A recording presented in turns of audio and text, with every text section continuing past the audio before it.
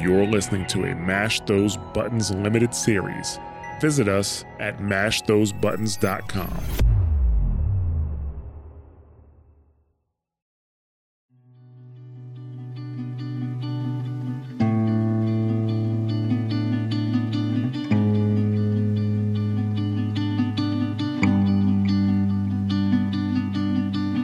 Welcome to We Are Survivors, a podcast about The Last of Us and The Last of Us Part 2. I am Jared, but you can call me Ja, and I am here with Bobby Schisler, also known as Blazin' Bob.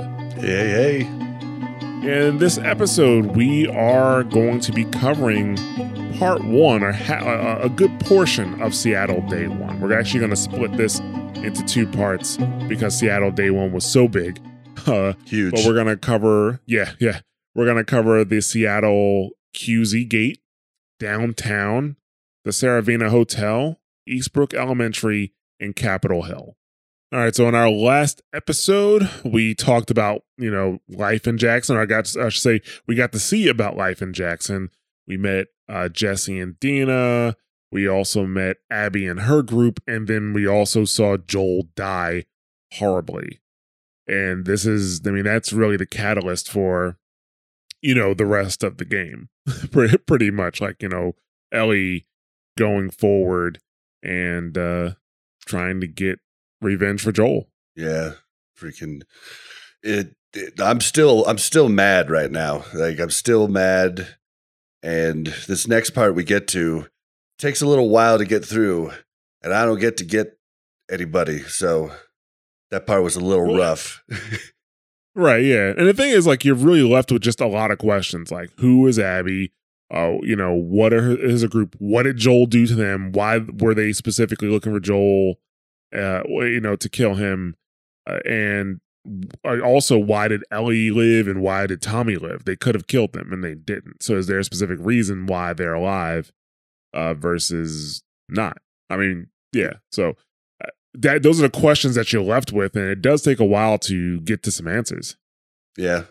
You don't get answers for a little bit, and it doesn't make a lot of sense, because if it was random henchman number 55, that you killed, and that was somebody's brother, then they would have killed everybody. Like, they wouldn't have left anybody. But it seems like there was a lot of internal struggle within the group as to what to do with Ellie and Tommy. Right. Like I said, we left off, I think, in the last episode, right where Joel dies. And, after that, Dina and Jesse find Ellie and Tommy. And then pretty much right after that, in terms of the game, Ellie, we go back to Ellie where she lives, and she gets visited by Tommy.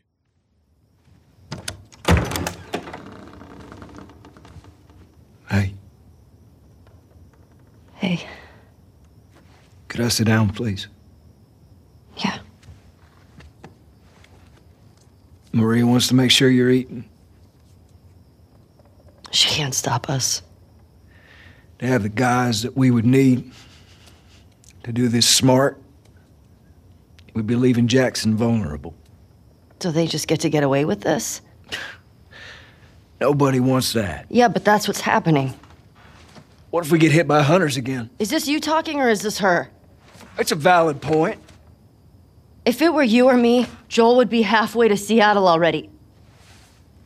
No, he wouldn't. He absolutely fucking would be. Well, we don't even know for certain that they're from Seattle. Washington Liberation Front. That's what you said was on those patches. What if they stole those jackets? That's... What the WLF move? What are you doing? I'm leaving tomorrow. And if you want to come with me, great. You have no idea what you're walking into.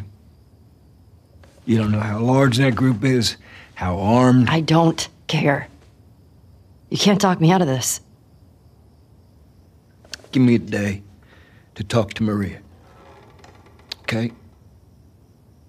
There's got to be some folks you can spare. And if she won't budge? Well, I'll figure something out. One day. Please. Fine.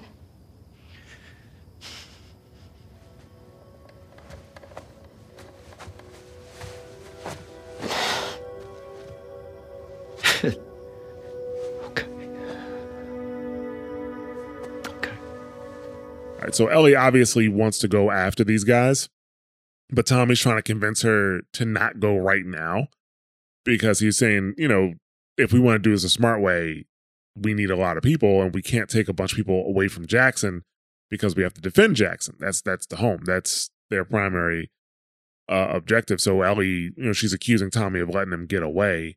And I believe, she also brought up that, Tommy would, Joel would be halfway to Seattle right now, which is true. I think so. Like if that was Tommy or if that was Ellie, Joel would have already came back home, packed up, and left. Yeah, Joel's not the cool, calm wait, for the right time type of dude. He's the action now guy, Yeah.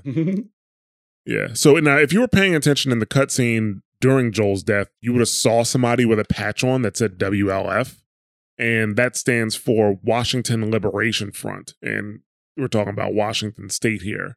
So, and I think we talked about it last time where, when Ellie and Owen were walking through the woods, they mentioned coming south. So, they were from farther north. So yeah, that makes a lot of sense. So Ellie tells Ellie tells Tommy that she is going to go to Seattle and she is leaving tomorrow. Tommy's bringing up good points. Like, you don't know what you're walking into. You don't know how large they are, how armed they are. And he asked for 1 day. He says, just give me 1 day and I'll talk to Maria and see if she can spare anybody. So, Ellie agrees to give him 1 day. But even that being the case, I don't think she was going to really hold on to that. I don't really think she was going to do that because, the next scene, you're at Joel's grave and Dina's there and you start walking toward Joel's house. And Dina's talking to Ellie and she's saying that Tommy took a horse and that Maria has locked the rest of the horses down. So I think what they were going to do was just, when morning hit, they were just going to grab horses and go. So now they're trying to find another way to get to Seattle, but they need to stop at Joel's house first. And, before, they get to Joel's house, which I still don't know I still don't know where Ellie lives in relation to Joel, because Joel lives in a house, right? Ellie lives in what looks to be like a garage that was refitted to be a living space. Yeah. Right? Either a garage or a really big shed or something like that. But I would say it's a garage. You think it's the garage attached to Joel's house? It's not attached to anything though. That's the thing. Oh. I mean like a separate garage. I don't think they live in some places that has like a guest house. I don't think they live someplace that has that. So I don't know, like, does she live behind Joel's house or something like that? Because I would imagine when they came to Jackson, they keep them together. Yeah, they kept them close. I would imagine too. So I don't know. I didn't even think about that. But either way, they're going to Joel's house, and before she opens the door, like, her hand's shaking, like she's still really shaken up about what happened. And I liked going through Joel's house because you got to know more about Joel. Like, the Joel that we know is gruff. He's an asshole. He kills everybody. He tortures people. That's the Joel we know. But you go into Joel's house and he's been living kind of normal for a while. And he has like normal people shitting there. He likes woodworking, apparently. And so he makes movies. Like wooden. Yeah, he loves movies. He's like, if you go around, you find like little wood statues. He makes guitars, That's why I think like, he made Ellie's guitar. Like, I don't think he found it. I think he made it. See, and it could have been, because when he was bringing it back, they could have went to somewhere that had tools to make it, or maybe he had to get the strings or something. You know what I mean? But right, yeah, correct. I would say, I've still never thought Joel was an asshole, so I disagree. You never thought Joel was an asshole? I think he's assertive. And I think that's different than asshole. No, Joel's an asshole because he does things that only positively affect himself. You know what I'm saying? Or the people he cares about. To a degree, like I think we can go back and forth for a while to talking about him saving Ellie. I believe him saving Ellie was more for him and more about his feelings. But at the same time, that's why I call Joel like an asshole, because he's just a very selfish person. generally speaking, which is one of the things that makes his death frustrating. His death is frustrating because it's out of character what he did. See, it is. Like, I've heard a lot of people say that. It is. Like, think about it. Like, if he was trying to survive that horde in the first, like, in the first episode where we talked about, leave Abby out there and let the horde take Abby, because the horde would have focused on Abby and it would have actually probably given them a way to escape. But no, he saved Abby instead. That's out of character. Yeah, I just think, like, him getting older, everything that happened with Ellie that you see later on in flashbacks, I think he's just I think he's changed. I know you say people don't change that much, but I think people do. And like, just looking at my dad as opposed to 10 years ago, like, dude used to be a hard ass. Now he's a complete pussycat. Like, I mean, yeah. I think 10 years of change is one thing, but the fact is still, like, one, this has only been 4 years since what happened in the previous game. And two, I'll say it again, third time, the 4 years that have passed did not erase the previous 20. The previous 20 experience with dealing with people outside of your group and things like that. That's what I'm talking about.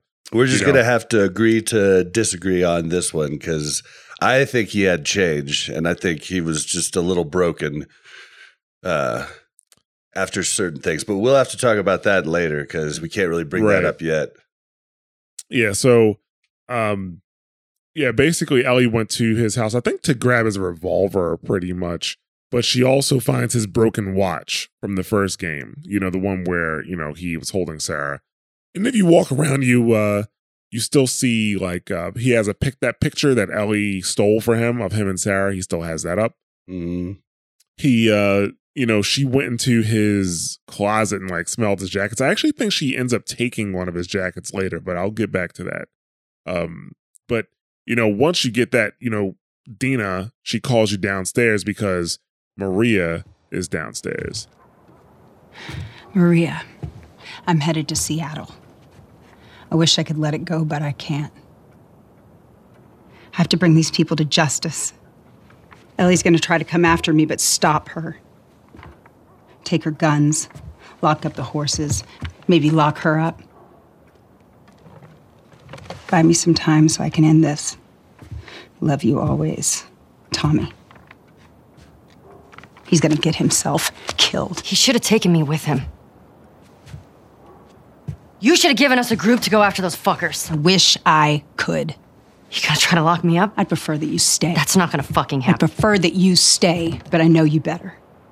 You going with her? Yeah.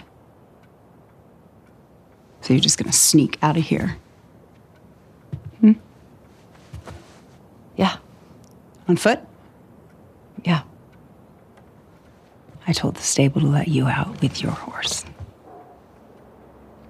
Grab some ammo, too. Thank you, Maria. Just, do me a favor and bring my dumbass husband home in one piece, please. Of course. All right, then. Get going, you're losing light. So, Maria's, she just starts reading this letter that Tommy left her, and Tommy's saying that, he's sorry, but he has to go to Seattle to bring these people to justice, and he wanted Maria to keep Ellie away. He actually wanted her to lock her up, but Maria realizes that Ellie won't stay, Yeah. And she ends up giving them horses and ammo, and she just wants them to bring Tommy back in one piece. And one thing I do appreciate about this game, and I shouldn't, this is definitely not the first game this has happened, is how they seamlessly transition between player control and cutscene in many areas. Oh, I love that. Like in many now, I'll be honest with you. If you love that in this game, wait till you play God of War. 'Cause that's the first game I really saw it done extremely well. Well, like, what's funny is I'll keep controlling it, not even realizing for a while that I'm out of control. Like, that's how, like, focused I am in on the game at lots of points. Right. Well, in God of War, it's done so well that at some points, in this game, it's generally happening while you're walking or talking to somebody. In God of War, it's happening through during a door. boss fights. Like it's happening like in the middle of a boss fight. Like it'll go from fight to cutscene. It's really cool. Once again, I'll talk about God of War any chance I get because it's one of the best games ever made. But anyway, yeah. But yeah, I mean, this is basically where the real game starts, in my opinion. Like all of this is kind of prologue for the rest of the game, or at least the next large chunk of the game, I should say. And then we go from here to Seattle. And this opening that they have for Seattle, which is you riding through riding on a horse through a forest, is they're really just showing the game off at this point because it looks great. Like, yeah, it looked gorgeous. And I'm not even playing on a pro, and it looked amazing. And yeah, on the I didn't pro, have it looked stuttering phenomenal. or anything. I mean, like it was really, really smooth. Yeah, like basically it's just like the Seattle forest. You got like the sunbeams coming through because the trees they're all like, lush. You got a lot of foliage on the ground and stuff like that, which I thought was just cool at first. Turns out that's a gameplay mechanic because you can actually crouch in tall grass or prone in short grass. You could also prone in tall grass and be hidden with them even closer. You know what I mean? Like, right, yeah. It's like they can get almost on top of you if you're prone in tall grass. Yeah. So, I mean, the game uses moments like this to give you, I would say, backstory on the world and the characters, because it starts off with they're riding on the horse, but Ellie is talking about the first time she killed somebody, which is in the first Last of Us in that hotel in Pittsburgh, is what she's talking about. And then Dina is telling her stories too, like the first time she had to kill somebody who wasn't infected. And, Dina's trying to figure out, well, who killed Joel? Is it David's group? Because she brings them up. And, Ellie says it doesn't make any sense. And they also talk about Robert's group too. They talk about the black market smugglers in Boston. And, because he killed Robert. That's the first person that, well, actually, he doesn't even do it. Tess killed. Yeah, that Tess killed him. But, she's saying that, like, look, Joel crossed a lot of people. There's no point in guessing. So you eventually find a road that leads you to the QZ gate. And you got to find a way into the gate. So I think you have to go up and over the top of the wall, which was a little scary for Ellie. But outside the gate, you do find a hint as to something that's going to be coming a little later in the game, though. You find a document that talks about the stages of infection. And it has 4 stages of infection. But in the game, both like in the first Last of Us and this game, you've only seen 3, right? Yeah. You've seen stage 1, which is runner. You've seen stage 3, which is clicker. And we've seen stage 4, which is bloater. It talks about a stage 2, which is different. Stage 2, it's like the in-between. Oh, obviously, it's the in-between between a runner and a clicker because they have some of the cordyceps stuff's coming out of their head. Mm-hmm. But what these guys do is they use their environment to hide and ambush victims. Oh, and I was thinking, I was like, have we seen that before? Like, because I mean, obviously we've had moments where a runner or something will jump out at you, kind of as like a scare factor, but not as a main gameplay mechanic. No. So they give you a preview as to a new enemy type that you're going to see. And they're creepy because like they like stalk you. They like hide behind a wall and they keep looking out at you. And you're like, come on. Yeah. Come at me, bro.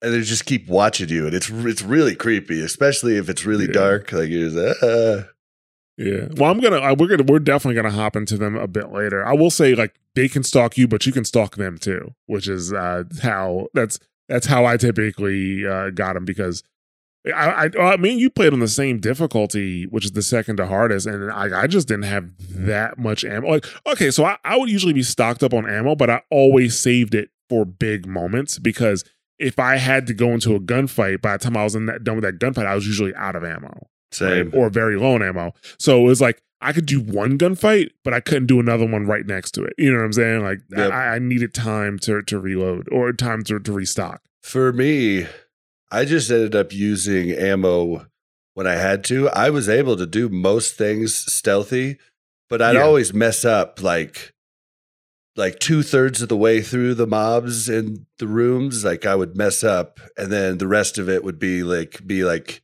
either dying or oh crap, shooting and like getting a good headshot at the last clicker coming at me, like Right. But I died a lot, especially early on. Later on, I hardly died at all, but early on, without all the tools, I died a lot. I didn't really start dying until day 2, but we'll get into that. So yeah, you get over to the gate.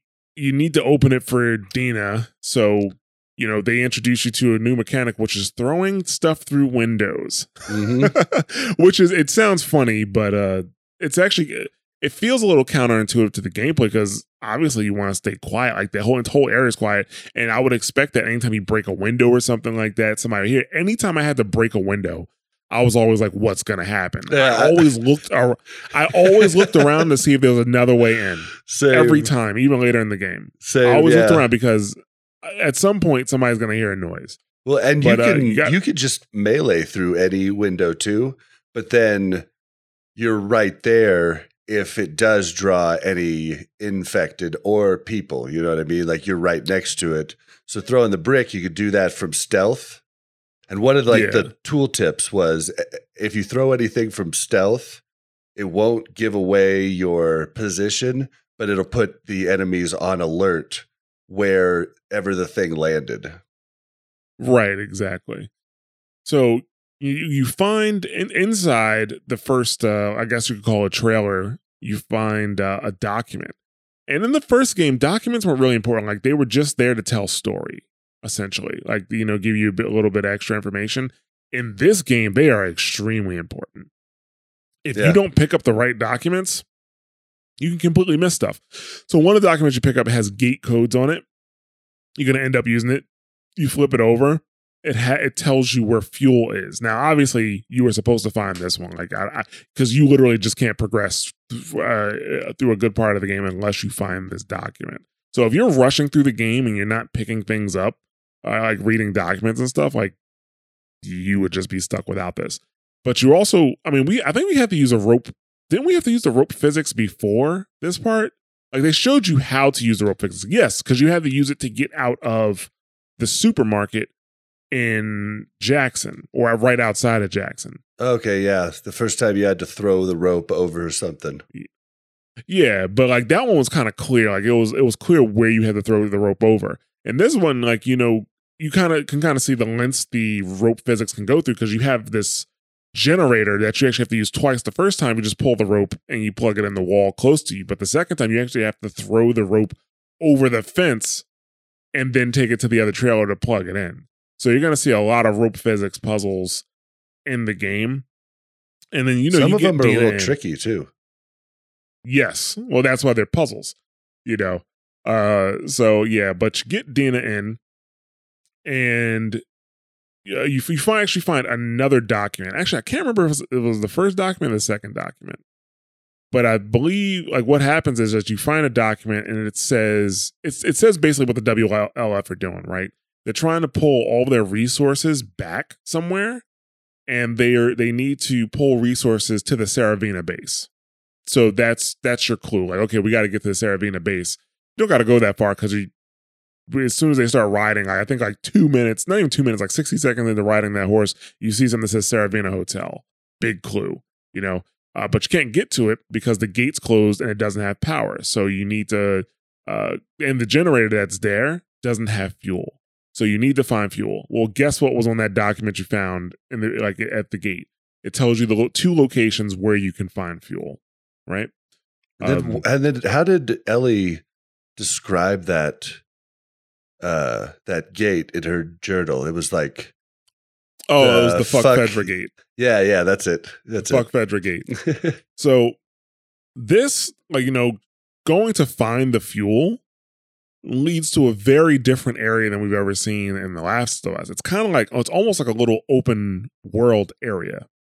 Because there's 2 different locations you have to go to, but you can go to either location at any time. Not to mention, there's a bunch of other locations in this open area that you can go to. So you need to go to what was called the Dome Building, and you need to go to the courthouse. Now, my question is, what happens if you go to the courthouse first? Because the courthouse has fuel, but no container. The Dome Building has a container and no fuel. So the way the game works, the game points you toward the Dome Building first. Yeah. It doesn't force you to go into the Dome Building, but it points you to the Dome Building first. So the natural thing is to actually go into the Dome Building. Yeah, I don't know what that.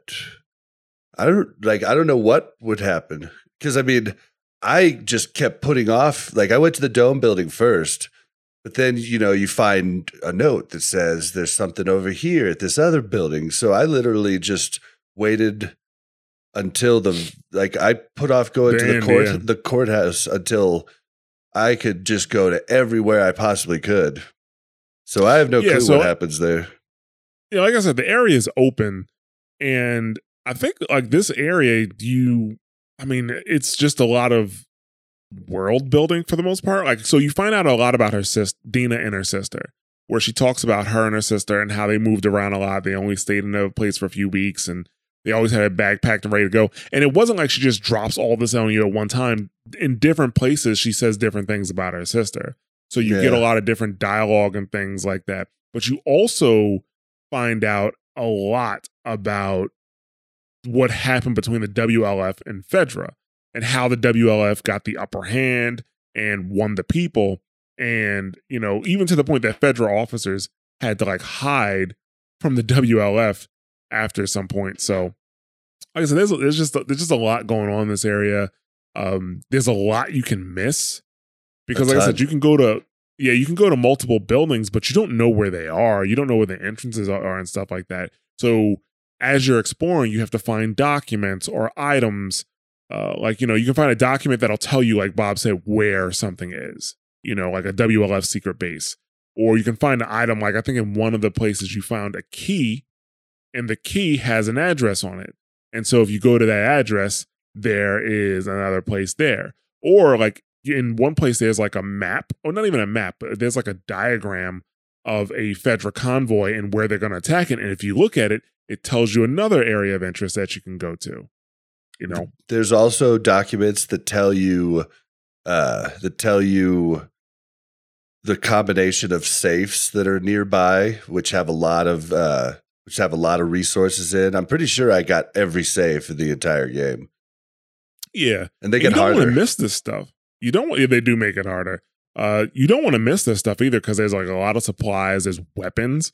Like when you find the bank, there's a shotgun in there. Well, and they almost try and talk you out of going into the bank. Like you get in there, and there's it's early on. You don't have a lot of weapons, and like there's a bunch of infected in there. And Dina even says, like, we don't have to do this. We could just go back.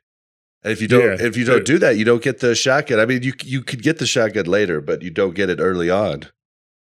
Right, that's true. Like some of the items, like you find, like you can find them later on. Like sometimes you'll see like a shotgun laying on a table, or a specific gun laying on a table, and if you already have it, you'll just take the ammo. But I'm sure if you don't have it, if you didn't have it, you can pick it up at that point. So they do give you multiple chances to use it, to get it.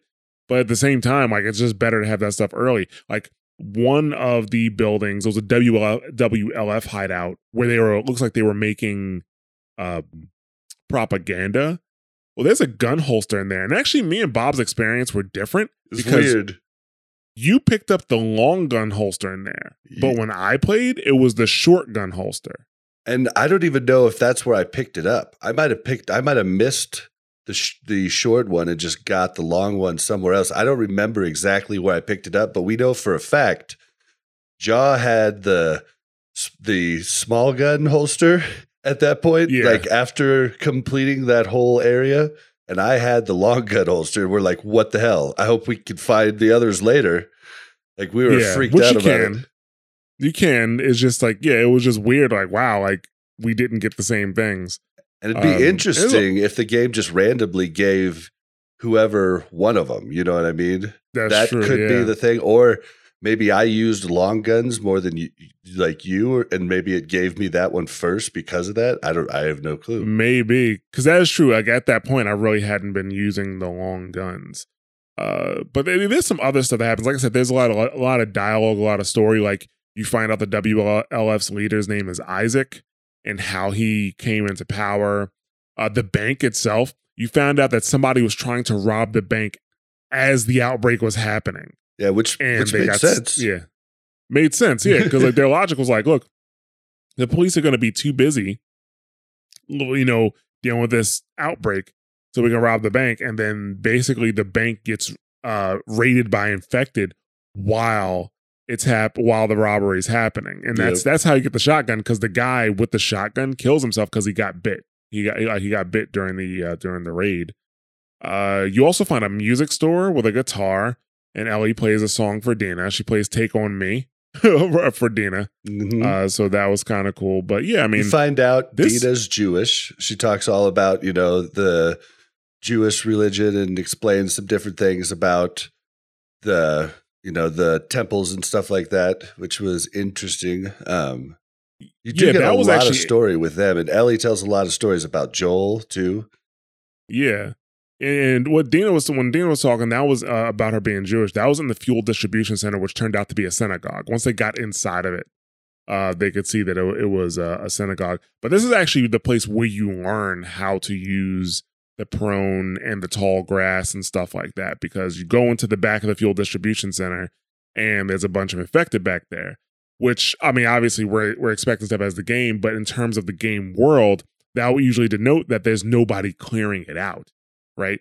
That this area it doesn't really have a lot of traffic, because, when you're a group is securing an area, they clear out all the infected. They go on patrols to clear out infected, but this area had infected in it. And I don't think we pointed out enough that this whole big area is a huge, I don't know what, 9 or 12 building area that's just an open world. Like, we've never seen that in a Last of Us game before. Last of Us, yeah. So it's interesting and neat.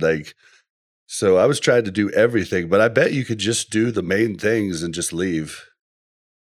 You could. I was actually like, oh man, this is awesome. Hopefully they have more of these. Like, I thought maybe each day would have an area like this, but unfortunately this is the only area that's like this in the game. And it's a bummer. I just think it's a bummer. Yeah. Like this would have been a great way, Yeah. Missed opportunity. Absolutely.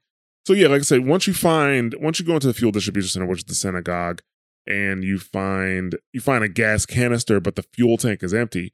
Then you go to the courthouse, and there's fuel there. But I think the important thing about the courthouse, besides obviously playing through killing the infected, is you find a document from the Fedra commander, and he mentions religious fanatics. He is like, if the WLF want to take this place, let them, right?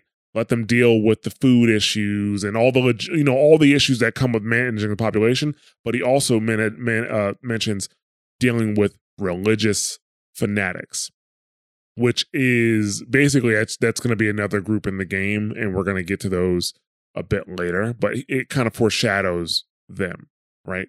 Yep. So you get the fuel, you go back to the gate, you get through the gate, and you get to the hotel, which you're expecting to find people at the hotel. The thing is, instead of finding WLF, I mean, you find WLF, but they're dead. And you find mostly infected walking around. They're actually feeding on the corpses of some freshly killed WLF members, which is important. So you make your way through the hotel. You find 2 more dead. Oh, also WLF. Go ahead. So before you get into the hotel, you see infected now can climb over walls. One of them hops the wall and into the hotel, and then Dina goes, "Did you just see that infected jumped over the wall?" Yeah, nothing really comes from that though, right? I mean, Well, it just shows you that they can jump over walls now. Like they can, you used to be able to get away from them jumping over a fence, but now that's not a thing in this game. I think that's what they're trying to show you. Well, maybe. Well, yeah, even later in the game, in the gameplay, that really doesn't really come to anything. I don't think. Like, they showed that, and I think that was just kind of just to say, hey, go over this wall. Like, go over this wall because this is where you need to be. Well, or they wanted to let you know that there's infected in there. They didn't want you to just walk in there and not expect anything. I tried to shoot from, like, on top of a, like a few different times on top of a brick, and the infected can get up there now. Like I tried to just shoot them like fish in a barrel. Like I did that a few times in the first game, like using terrain to where they just can't get to me, and I could just kill them at my leisure. They'll climb up to you. Yeah, but now they climb up. Right. So yeah, you get in there. Like I said, you find some infected feeding on a WLF person. That's actually really easy to get rid of because since they're in one spot, I just mollied them. That was it. I did too. I think there's like one or two. And the thing is, like, when you throw the molly, because it makes noise, other infected walk right into it. And just get burnt too. It's hilarious. They get burnt too, yeah.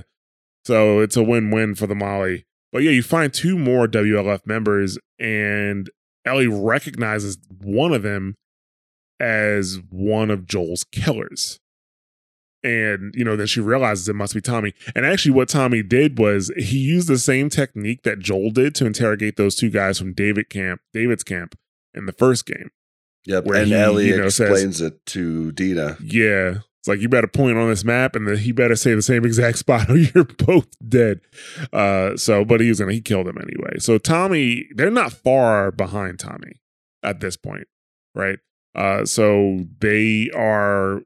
They actually, I don't know who did it. Maybe one of the, actually, I guess one of the guys that Tommy was killing wrote the gate code in his blood or something like that on the floor. And that's how you get the gate code for the next gate, because it's written in blood on the ground.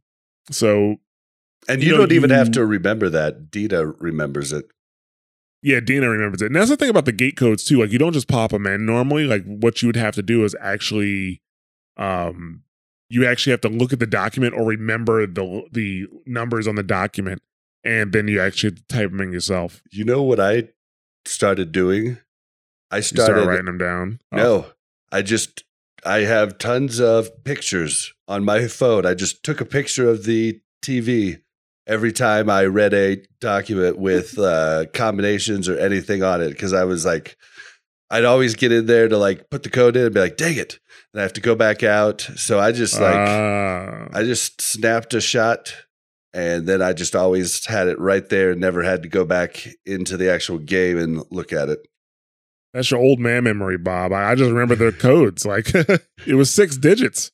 Well, I mean, I didn't do it for all of them. If like the safe was right there, or I'd found the safe prior, then I would just remember, put it away, put it in the safe. But if I found a document, didn't know where the safe was, I wasn't going to just commit that to like 5-minute memory. I just snapped a shot of it.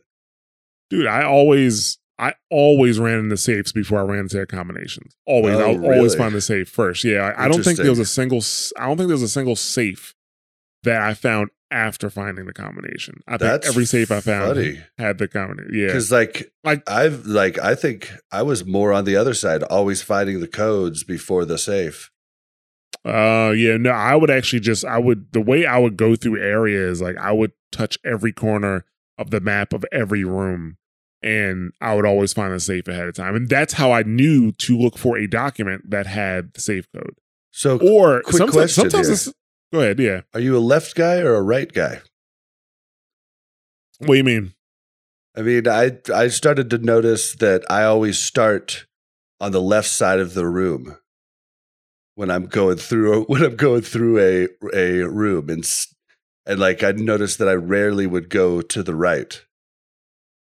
No, I don't think so. I think it's whatever the flow of the room was, depending on how I went in there. Yeah, see, I would like tend to go left. It was something interesting I noticed about myself while playing through. Yeah, like for me, it really didn't matter. Like it's based on like just the flow of the room itself. I know some of the safe codes weren't in documents, right? Like one safe code was a phone number. It was like the last 6 digits of a phone number on a bathroom wall. Or 2 apartment numbers together. And then like there was one that was like an anniversary and you had to look at a calendar on the wall and subtract 30 years. Like, I mean, they got really neat.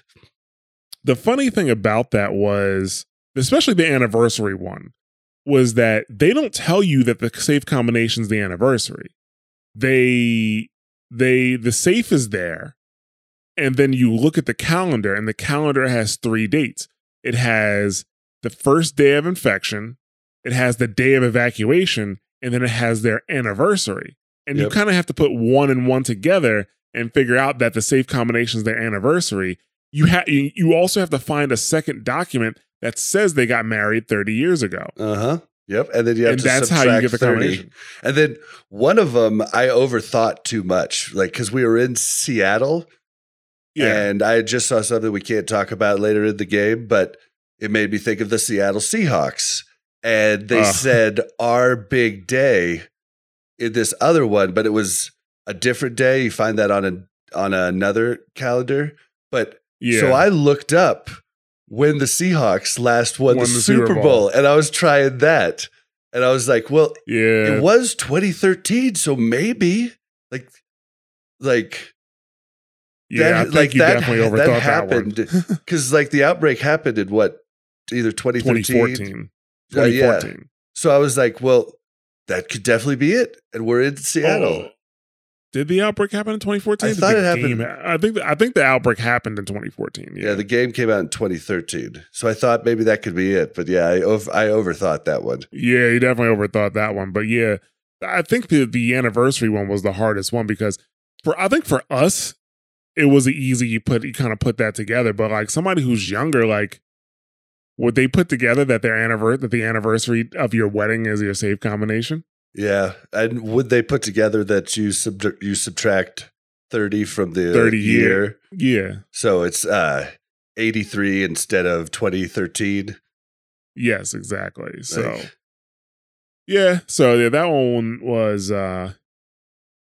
one was interesting. But you do make it through the gate, and when you make it through the gate, like, you know, you're riding around and you're talking about Tommy, but you trigger a trap. And right before you trigger the trap, I think Dina sees it because she says, "Oh my God."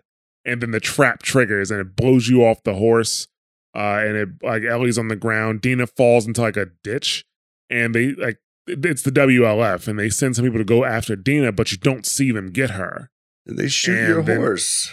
They shoot Shimmer. Shimmer is dead. Shimmer wasn't going to have a good life. He wasn't going to have a good life after that explosion anyway. So they shoot Shimmer. And Ellie she tries to reach for her weapon, but, you know, she just gets knocked out and captured. And shortly after that, you wake up and you're being interrogated by Jordan. Didn't think I'd ever see you again.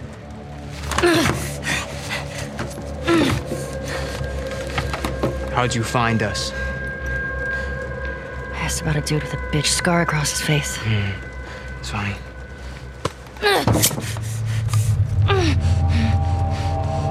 How many came with you? Just you two? You can't stop this. Jordan! You're supposed to be out looking for the other one. What the fuck is this? You know the smuggler that we killed out in Jackson? Yeah? This girl was there. What? They're coming after us. That's why Nick was fucked up like that. We gotta get her to Isaac. We gotta tell him exactly what's going on. Yeah, well, I just got off the radio with Isaac. And we got a new mandate. Kill all trespassers. Oh, hold up. That doesn't make any sense. Direct order, man. No, let's talk to her. Let's figure out what she knows. I don't give a fuck what she knows. You saw what she did to the others? You have no idea how many people she might be with. This might be an ambush, I don't care Mike. how many people she's with. We will find them and we will kill them. Can you just think for yourself for a quick Jordan, second get the right fuck now? out of my way.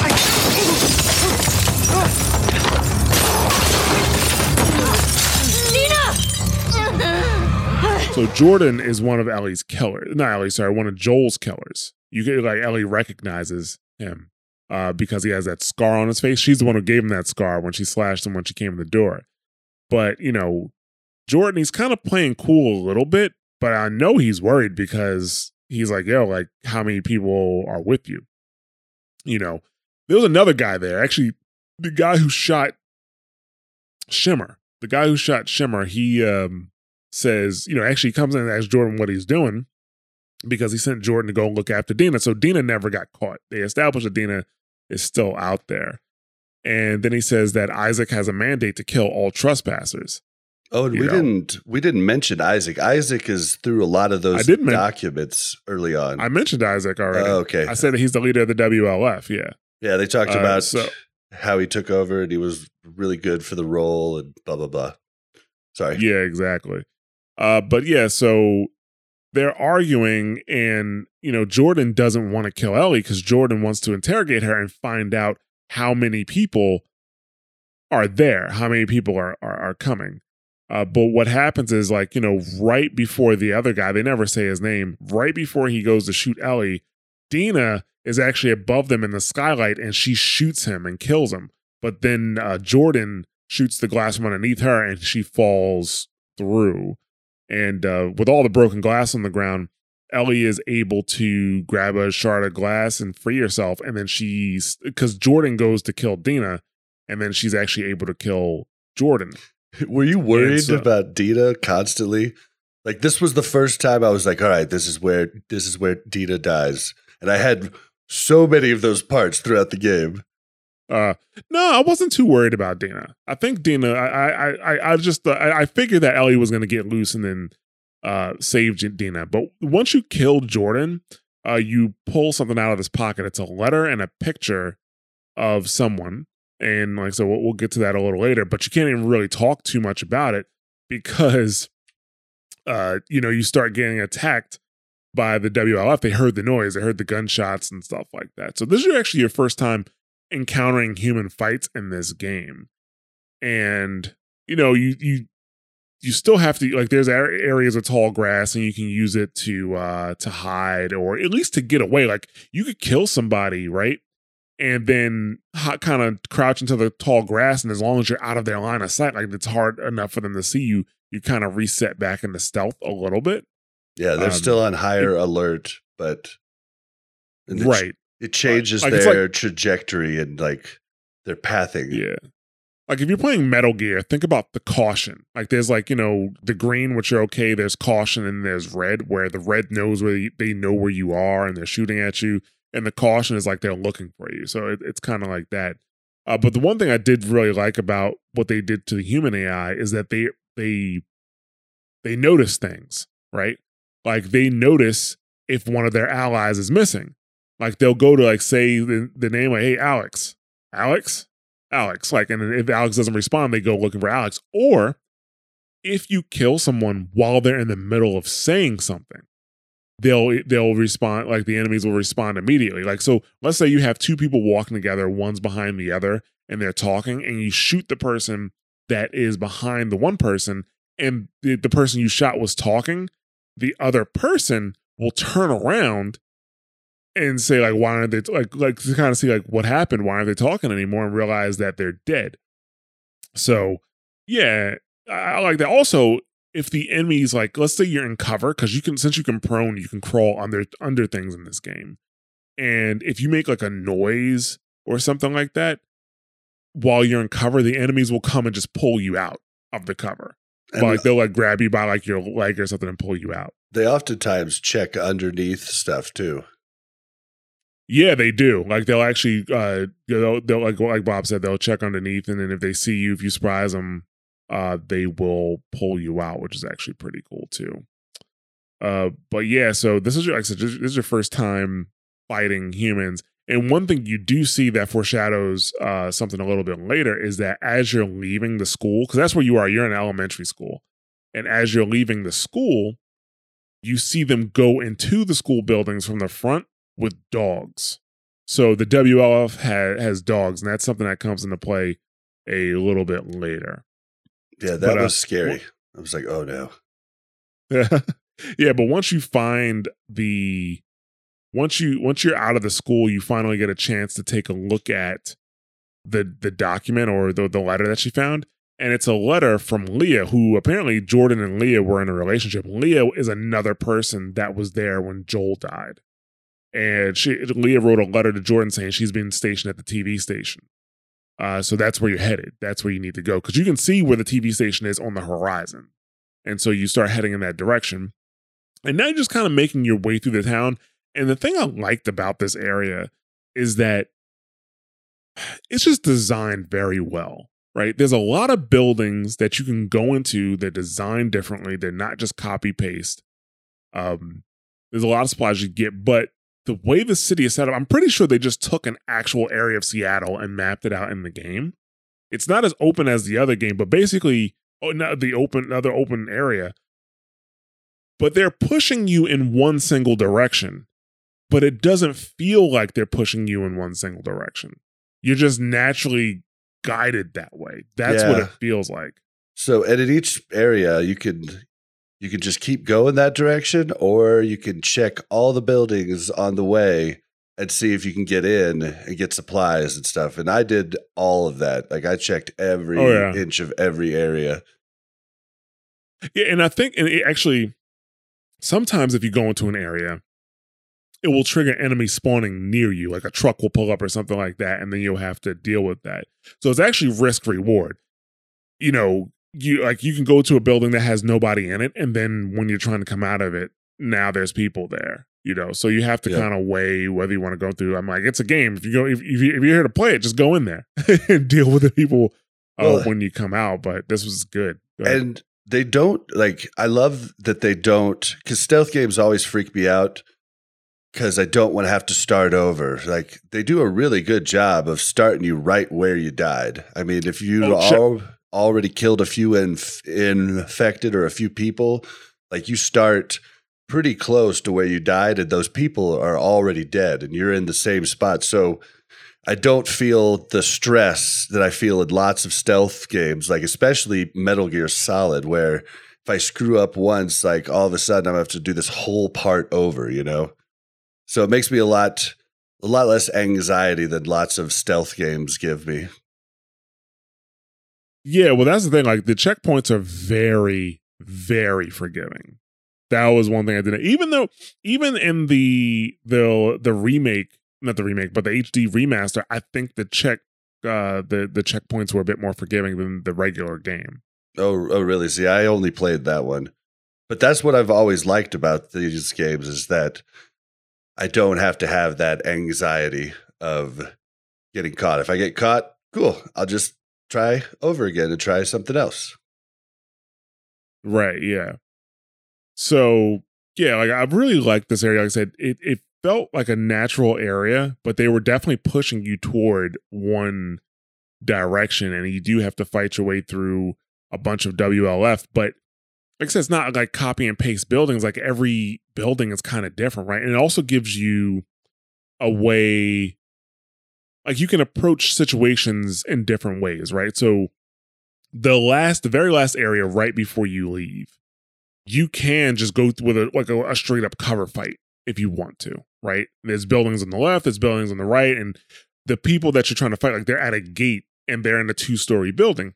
So you can just do a straight up gunfight there if you want to, or like what I did, the building on the left had roof access. So what I was doing was, like, I would go to the top of that building and I would throw things in different places and make the group spread out, make the enemy group spread out. And I would pick them off one at a time as opposed to having a full-blown gunfight with them. Yeah, I was very stealthy throughout most of this area. Yeah. Not to mention, like, if you do, like, trigger somebody or you startle someone, you actually have to end up shooting somebody or killing somebody. There are so many places for you to run and hide because it's just like, in real, like, you know, they can only see so much at one time. So you can run into a building, run through the other side, go to the roof, and from the roof, because it's on a hill, you might be able to jump onto another roof in another building or something like that. Yep. Yeah. So that was actually pretty cool. Yeah, I like that a lot. Like, I like being able to reset, and then they're like, "Oh, I lost her." Yeah. So the conversation that Dina and Ellie have during this walkthrough of this area is Dina starts asking again, why did the WLF leave Ellie and Tommy alive?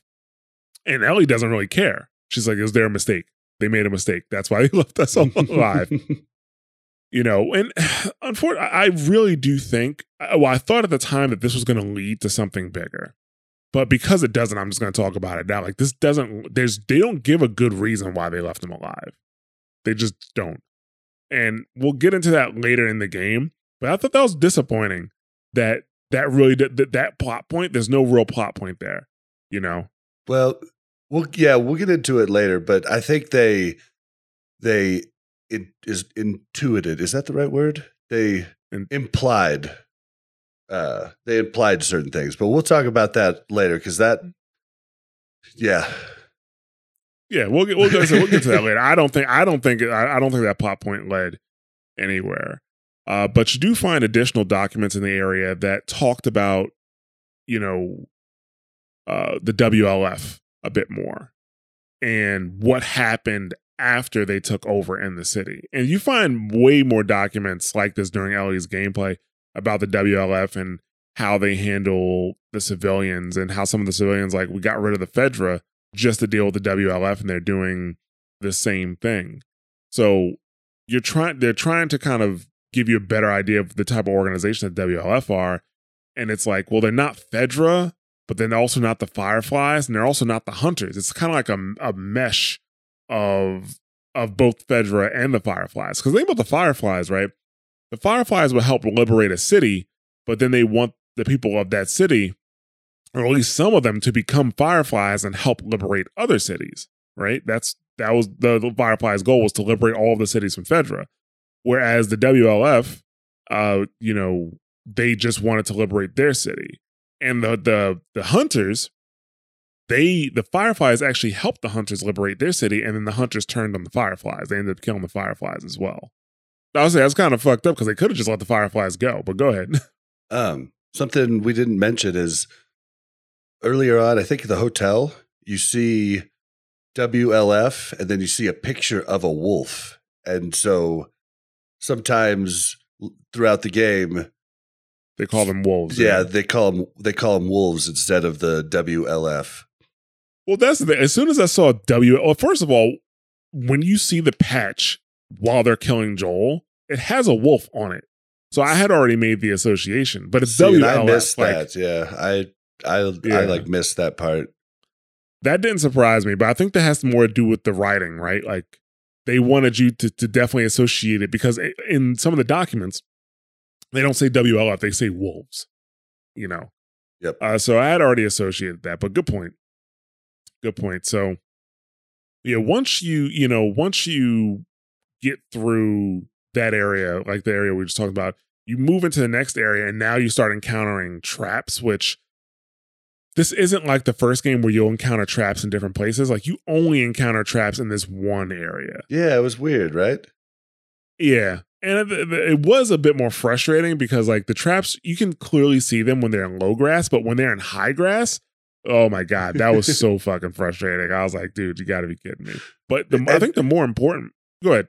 Well, and Dina also makes some kind of comment like she'll be able to make these or something. So you think that you're going to be able to use them to set traps later, Yeah, and nothing ever comes out of that.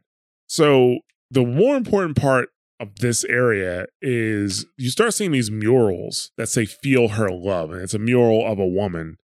And this is where you start getting into the religious fanatic part of things. Like, you start to see at least proof of their existence. And I think that's why they have the traps set here versus other places in the city, because the other places in the city they kind of have secured. But in this area, it's kind of, out of bounds. So to dissuade, the infected, yes, but also these religious fanatics, they put the traps down and things like that. So do we know the name of the religious fanatics at this point? We don't, do we? Not yet. We've seen little murals like "Believe in Her" or something like that. We've seen a few things, but we still don't know their name. Exactly. So, but yeah, I mean, right after this part with the traps is where the TV station is. But you get there and they said that they were there. Like the WF was sending people there to get supplies. But when you get to the TV station, it's really quiet, like dead quiet. And that's where we're going to leave this episode off. We're going to pick up part 2 of Seattle Day 1 in the next episode, which is coming out this week. So the way we're going to do this is we're generally going to do this day by day, right? So each week we're going to go through a day. If the day is long, like Seattle Day 1 is long. Super in that long. open world area, I think I spent 2 hours there alone, at least. I might even have spent more. I'm not even sure. Right, yeah, like it's hard to tell. But day 1 was long, so we're actually going to split day 1 into 2 parts. We're probably going to have the episode out Wednesday or Thursday of this week, and then we're gonna have to, when we pick it up, we're gonna pick up at the TV station and go from there throughout the rest of day 1. But we're gonna end it here for now because we're trying to keep the shows within an hour or so, if possible, or at least close to it. We know some people really like the long episodes, but a lot of people not so much. They wanted a bit more bite sized. So, yeah. So what'd you think about day 1 so far? So far at this point in the game, I'm still just driven by anger and I had to force myself to look at everything, to read everything, because I just want to get to Abby and kill her, like really bad, but I don't want to go without the proper supplies. And we're playing at the second hardest difficulty level, not the hardest, but like 1 click up. Right. And so it's definitely challenging for me, especially early on where like my guns aren't upgraded, like it's harder to aim. So I was kind of struggling and dying a lot through this part. So it probably took me longer than my actual playtime says because I died a lot. Well, that's the thing. Like one of the main reasons why I just made sure I stayed as stealth as possible was because my guns were not upgraded, and you have the weapon sway and things like that. Your guns just aren't that reliable right now. So I mean, right now there's just so many questions that need to be answered. That's where we are in the game. They're not really answering any questions. They're just proposing more. So we're still very much in the beginning of the game. And I think you do get some answers, or at least you get some pretty good progression by the time you get to the end of day 1, and I'm looking forward to that. So like I said, we're going to cover that in the next episode, which is going to be out later this week. Did we mention that the picture of the girl that you're going after at the radio station, she had left him a note that said, I miss you a lot. Hopefully this holds you off. And if you look at the picture, it's her showing one of her boobs. Oh, I didn't even look at the picture. Yeah, it's her showing one of her boobs. And it's like smudged with blood, but you could tell she's just lifted up one side of her shirt. Okay. So she was giving him a little something to, hold him over until they can be together once again. Right. But they won't ever because he did. Yeah, he is very dead. And rightfully so. But I'd like to thank everybody for listening. Bob, why don't you give them where they can find you on social media? You can find me on Twitter at blazin_Bob. That's BLAZZIN_BOB. And you can find me on Twitter at Jostradamus. And you can follow the MASH Network if you're interested in keeping up with this show or even our other shows. You can follow us on twitter.com/the MASH Network. And we also love to have you join our Discord community, which is mash.gg/Discord. We do have the Last of Us channels in there to discuss the game. We even have a spoilers channel to discuss the game. So come in and talk, about, what you think about the game so far, or, what you thought about this episode. Like, if you have any thoughts on any of the things that we said, just come and drop by. We love to hear your comments and questions. So you can drop by on the Discord, or you can reach out to us on Twitter, or you can actually email us if you want to at contact@mash.gg. If you enjoy the show, you want to share, you want to help us out, the best way to do that is to share the show with others, and also to rate and review on your favorite podcast platform of choice. And if you want to take your support a bit further, you can become a patron on patreon.com/mashthosebuttons. and you can help support Mash Those Buttons for as little as $1 a month. You can gain early access to content as well as exclusive content, especially if you want to see content like this, like these limited series. They're limited series, obviously, because we don't constantly do them. So if you like this content, the Patreon is a great way to help with them, because funny enough, they're actually a little bit more expensive to produce than our normal content. So yeah, we appreciate the help. Also, there's a Teespring store, which is teespring.com/stores/mash those buttons. And you can also drop us a Twitch subscription if you want to, like if you have a Prime sub available or something like that. And that's at twitch.tv/mash those buttons. You can also follow us on twitch.tv/mash those buttons if you want to know when we go live. We have a couple streams that we do every week. And yeah, I encourage you guys to stay tuned after the show to hear more about Mash Those Buttons. So with that, thank you very much for listening. We'll see you in a few days. Bye.